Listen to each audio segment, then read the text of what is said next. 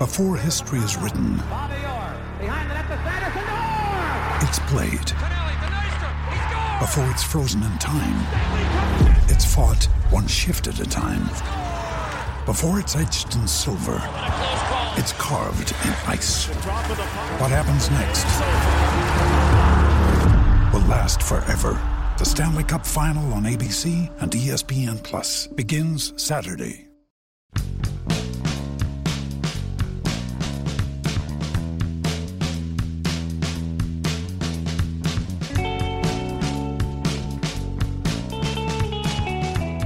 It's down to 2. Just the Pirates and the Rockies. The last 2 teams who have yet to sign a player to a guaranteed contract this offseason. Major league contract, just those 2.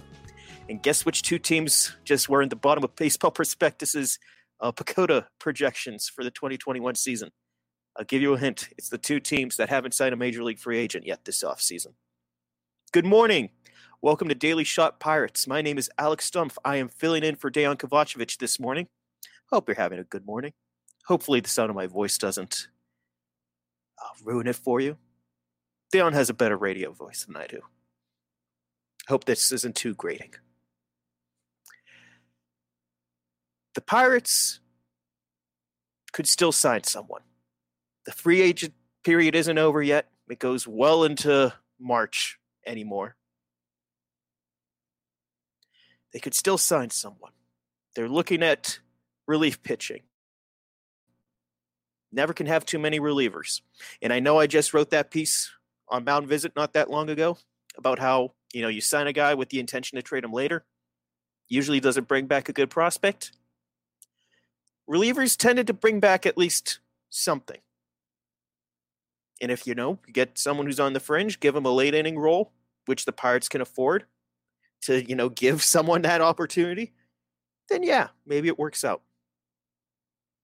They're also looking in the outfield, which they need. They have 4 outfielders on the roster. And non-roster invitees, Swaggerty isn't going to make the team opening day. Troy Stokes Jr., maybe, but, this is a guy who was he couldn't crack the team with Detroit last year. I know he got hurt, but he couldn't crack the team with Detroit last year, even though he was already on the roster. Not exactly an inspiring player. Someone that the Brewers gave up on. Man, the Brewers farm system is absolutely desolate anymore. It's just horrendous. There's nothing in that cupboard anymore. And then they're also looking for starting pitching. And this, I get it. I get why every team looks for starting pitching, because you can never have too much starting pitching. You just can't. And whenever you look at the Pirates roster, I think we could safely assume there isn't going to be another trade before the season gets started. Never say never, but we could safely assume that Stephen Brault and Chad Kuhl are going to be on this team opening day. So throw those 2 in, Mitch Keller as your top 3 starters for this upcoming year. And you got something. On paper, yeah, it would make sense. Get a veteran in that mix. Kind of like how they did with Derek Holland last year. But looking back on it, Derek Holland was good for the clubhouse. But just strictly what he brought on the pitching rubber, he didn't really contribute at all for the Pirates in 2020. He was one of those guys that he signed, and it looked pretty intentional that if he was going to pitch well, he was going to get traded. And he didn't pitch well. They didn't get an offer. No team was like, you know what, we can't even use him as a left-handed specialist. So there is this gap then of what do you do with the rotation? Because there are still some good starters out there. Taijuan Walker, James Paxton, Rick Porcello. Here are guys who are far from perfect. But if your starting rotation has Rick Porcello somewhere in it, that's not necessarily bad thing if he's your ace or your number 2. But, for a lot of guys, he could slide into the back end and inning eater. James Paxton, Taijuan Walker, 2 guys with an injury history, but whenever they're good, whenever they're healthy, they pitch well. And you know what? You could throw even more guys in there. Cole Hamels, Rich Hill. I mean, there are other guys who are still looking for work. Man, if you really want to go crazy, Jake Arrieta.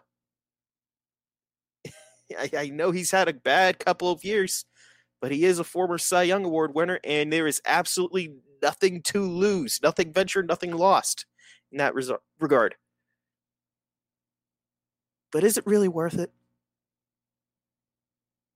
Especially since the Pirates have so many of these young starters, and there are already so many starters on the roster, or so many pitchers on the roster. I'll take it one step further. 24 guys, 16 position players. That is not good. That is a very unbalanced roster, and I get that's just how the season went. This offseason went.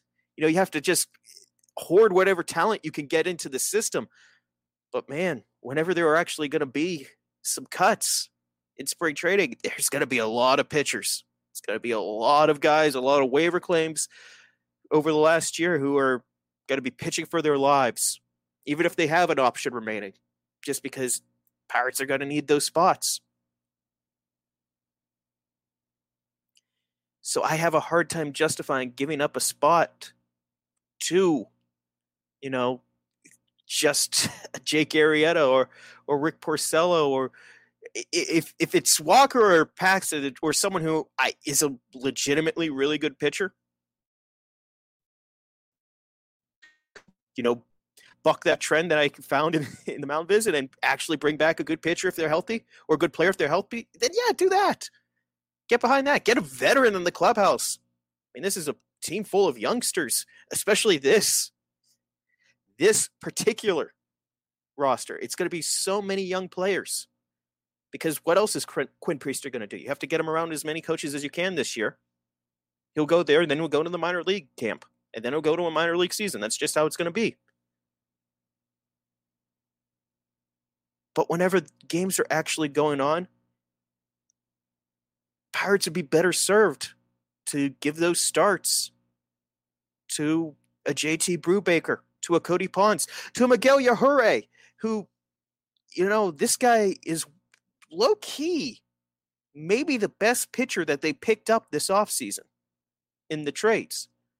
I know people are really high on Yin, and you know what? Yin he's young, and he's bulking up. He's got good stuff.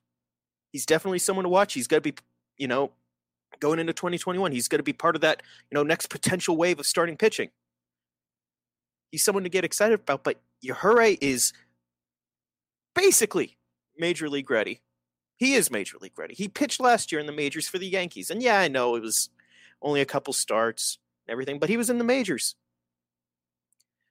Roansy Contreras, someone who maybe at the end of the year could be ready. Cody Bolton, someone who towards the end of the year should be ready. There are plenty of guys on Will Crow, another guy that they got in the trade this year with Josh Bell. They have major league ready pitching. They have spots. Is it really worth spending another roster spot? And more importantly, committing a couple dozen starts at least to a veteran who's not going to factor into the long-term plans of this organization? The Pirates weren't going to sign someone like Trevor Bauer ever. But if they were to go after some sort of starting pitching this offseason, maybe a Paxton, maybe who else was on the market? This is a weird offseason. It's a weird offseason whenever you only really have to keep up with who's getting traded, who's on the trade block, rather than who could potentially sign with the Pirates, because it's not in a very appealing position right now, because players aren't dumb.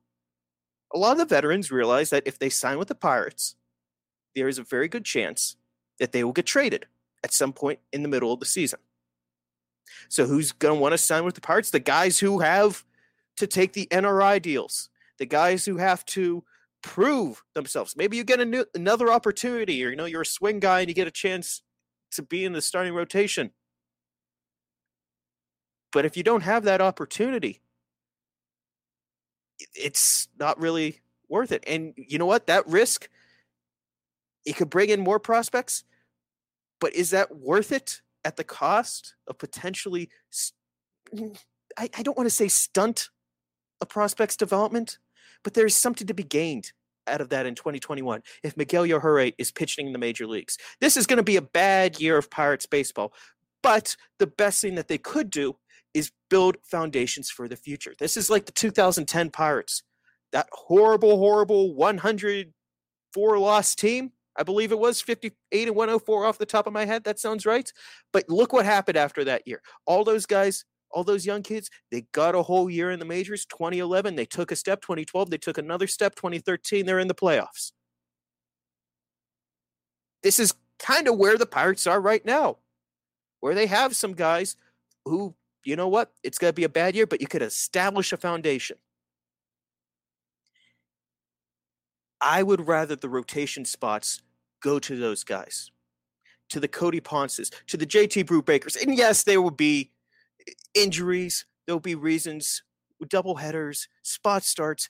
All these guys on the roster are going to get a start at some point. They're going to get starts at some point. But one more guy, I see the benefit for clubhouse leadership and maybe being able to, take a couple youngsters under his wing. But if we're talking about developing this core of young Pirates pitching, just give the kids the spot. Let the kids play. We're going to take a break. We're going to be back in a minute.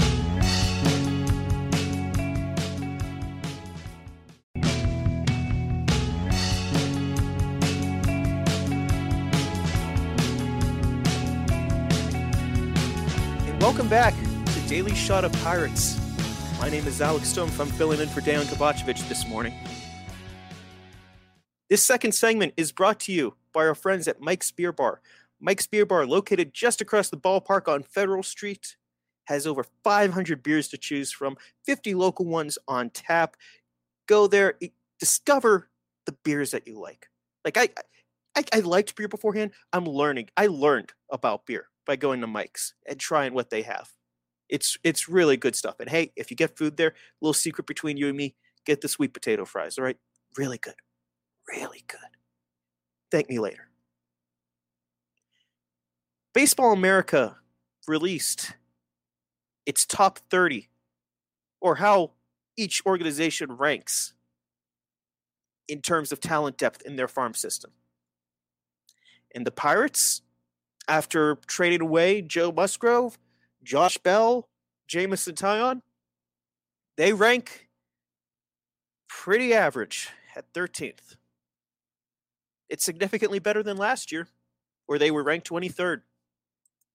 2018, 2019, 16th and 18th, it's a little more favorable before then. 7th in 2017, 7th in 2015, the best in 2014. That seems like a million years ago. Remember whenever the Pirates went to the playoffs for the first time in 20 years, came a McCutcheon swing away from going to the NLCS, and their consolation prize was, well, you have the best farm system in baseball. Remember those days? Man, that Dejan hit it yesterday with the bridge year talk, so I won't double down there. But man, that feels like a long time ago, even longer than just 2014. But 13th out of 30. Keith Law also released his, and they ranked 16th out of 30. But he did note this farm system's on the rise. I don't know how on the rise it could be, considering he had them ranked higher than that last year. But it's a good sentiment, because this is a farm system on the rise. Not just because they traded away 3 veterans and got, what was the final count, 11 prospects? 11 prospects out of that deal. Some of them are going to be in the majors this year. Some of them a couple years from now. A lot of them will flame out. They aren't going to go 11 for 11. That's not how it works with prospects. But they got some high upside guys like Hudson Head, like Yajure, who I just went off on in the last segment, just kept going on and on about him. Here's what Baseball America writes. This is the Skinny on the Pirates farm system. And I quote, "Unlike the previous regime, Pittsburgh targeted high risk but higher upside in the offseason trades. Many of those prospects will likely wash out, but it has helped Pittsburgh replenish its farm system with players with the potential to be quality everyday regulars." And I think that's about the perfect way to sum that up. Because a lot of these guys will wash out. You can't expect every Omar Cruz fringe lefty to make the majors. Or if he does make the majors, be a real contributor in the majors. But there's a lot to like about the guys that they brought in. And the change in direction. This is an organization that, for years, targeted kind of... Let's even look past the trades. Because we could go on forever with the Garrett Cole trade. And even to a lesser extent, the McCutchen trade, which, looking back on it, yes, that was a really good trade.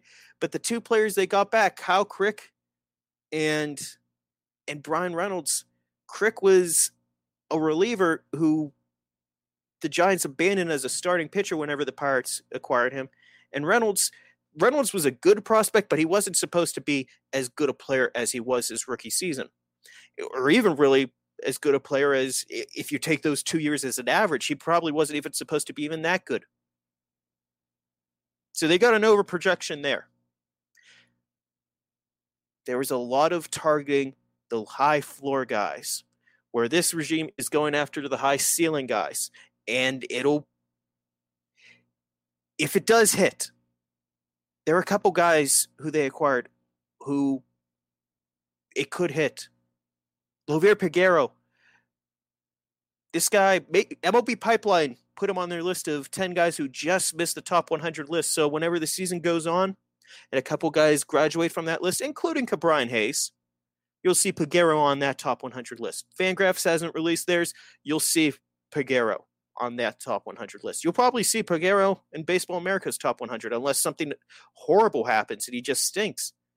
Getting to know the guy a little bit this offseason, getting to hear what some people think about him, though, this guy really does look like the shortstop of the future for this organization. I'm getting off topic. I wanted to talk about drafting because the Pirates are going to have the top overall pick. And you can't set anything because there's a whole season to be played, but it really does look like Kumar Rocker. I don't think there's really much of an objection there for him. Neil Huntington's last draft pick was Quinn Priester, a high school pitcher who, those are the most volatile gambles you could get. And you know what? It looks like it's going to be a hit. A last gift for Ben Cherington before he inherits the job. Just, one legitimate stud pitching prospect who's already top 100. Jim Callis wrote how he's talking to scouts who wouldn't be surprised if he's the top pitching prospect in baseball by the end of this year. That would be a humongous leap. I don't count on that, but this guy does look like he could be at the front of a major league rotation. Besides that, though, Travis Swaggerty was the last pick before that. Swaggerty was a guy with a lower ceiling but a higher floor. Will Craig in 2016, lower ceiling, higher floor. Kevin Newman, lower ceiling, higher floor. Basically, unless they were targeting high school pitchers, they either went with those low or high floor guys with their first round picks or guys they knew they could sign under slot, like the Cole Tuckers. The only other real exception of that is the other gift that Huntington left Cherington before he took over. And that's Ke'Bryan Hayes, who, that turned out to be a pretty good pickup. But he was a boomer bust prospect, a high school kid that you had to go over slot to sign. There's a lot of risk there.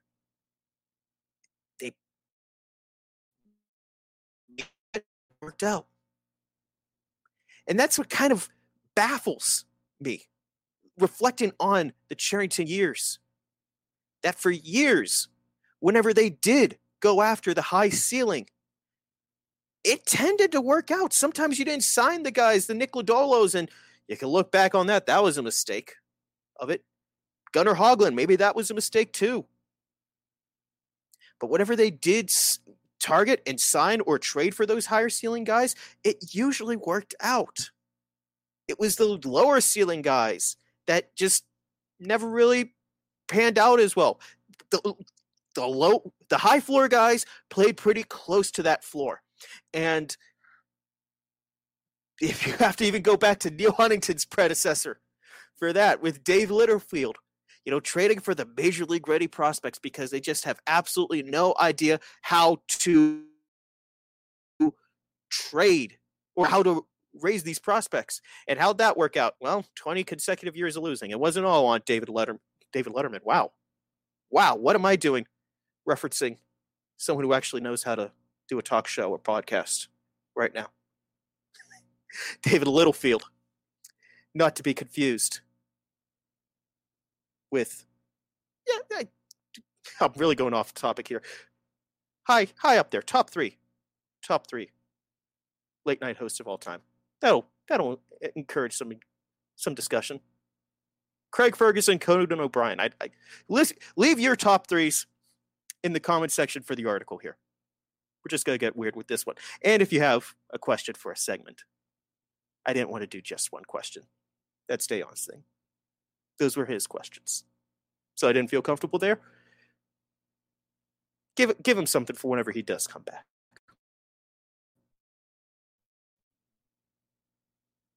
Targeting the higher ceilings is the only way this organization is going to be able to pull itself up for where it is right now. And that's what they've been doing so far. And Ben Cherington said, you always have to assume risk. The Pirates are always going to have to assume some risk. They are not going to be the Dodgers, and they could give Trevor Bauer $40 million. That is a no-risk contract for them. The money is the only risk involved, and money is monopoly money to them. Pirates are going to have to take some risk, whether that's injury, whether that's performance in the past. The one that they have not shied away from is age. And there's going to be a whole lot of pressure on John Baker to make sure that this farm system, John Baker, all the coaches, and the players themselves, to make sure this farm system is charting. Because in a couple years, even a year from now, once you add Rocker into the mix, that'll be the top 10 prospect to replace Hayes, who graduates off the list. Add Peguero. Priester goes up a couple. Maybe Gonzalez goes up some. Maybe Hudson Head starts flirting with a top 100 spot. This is a farm system on the rise.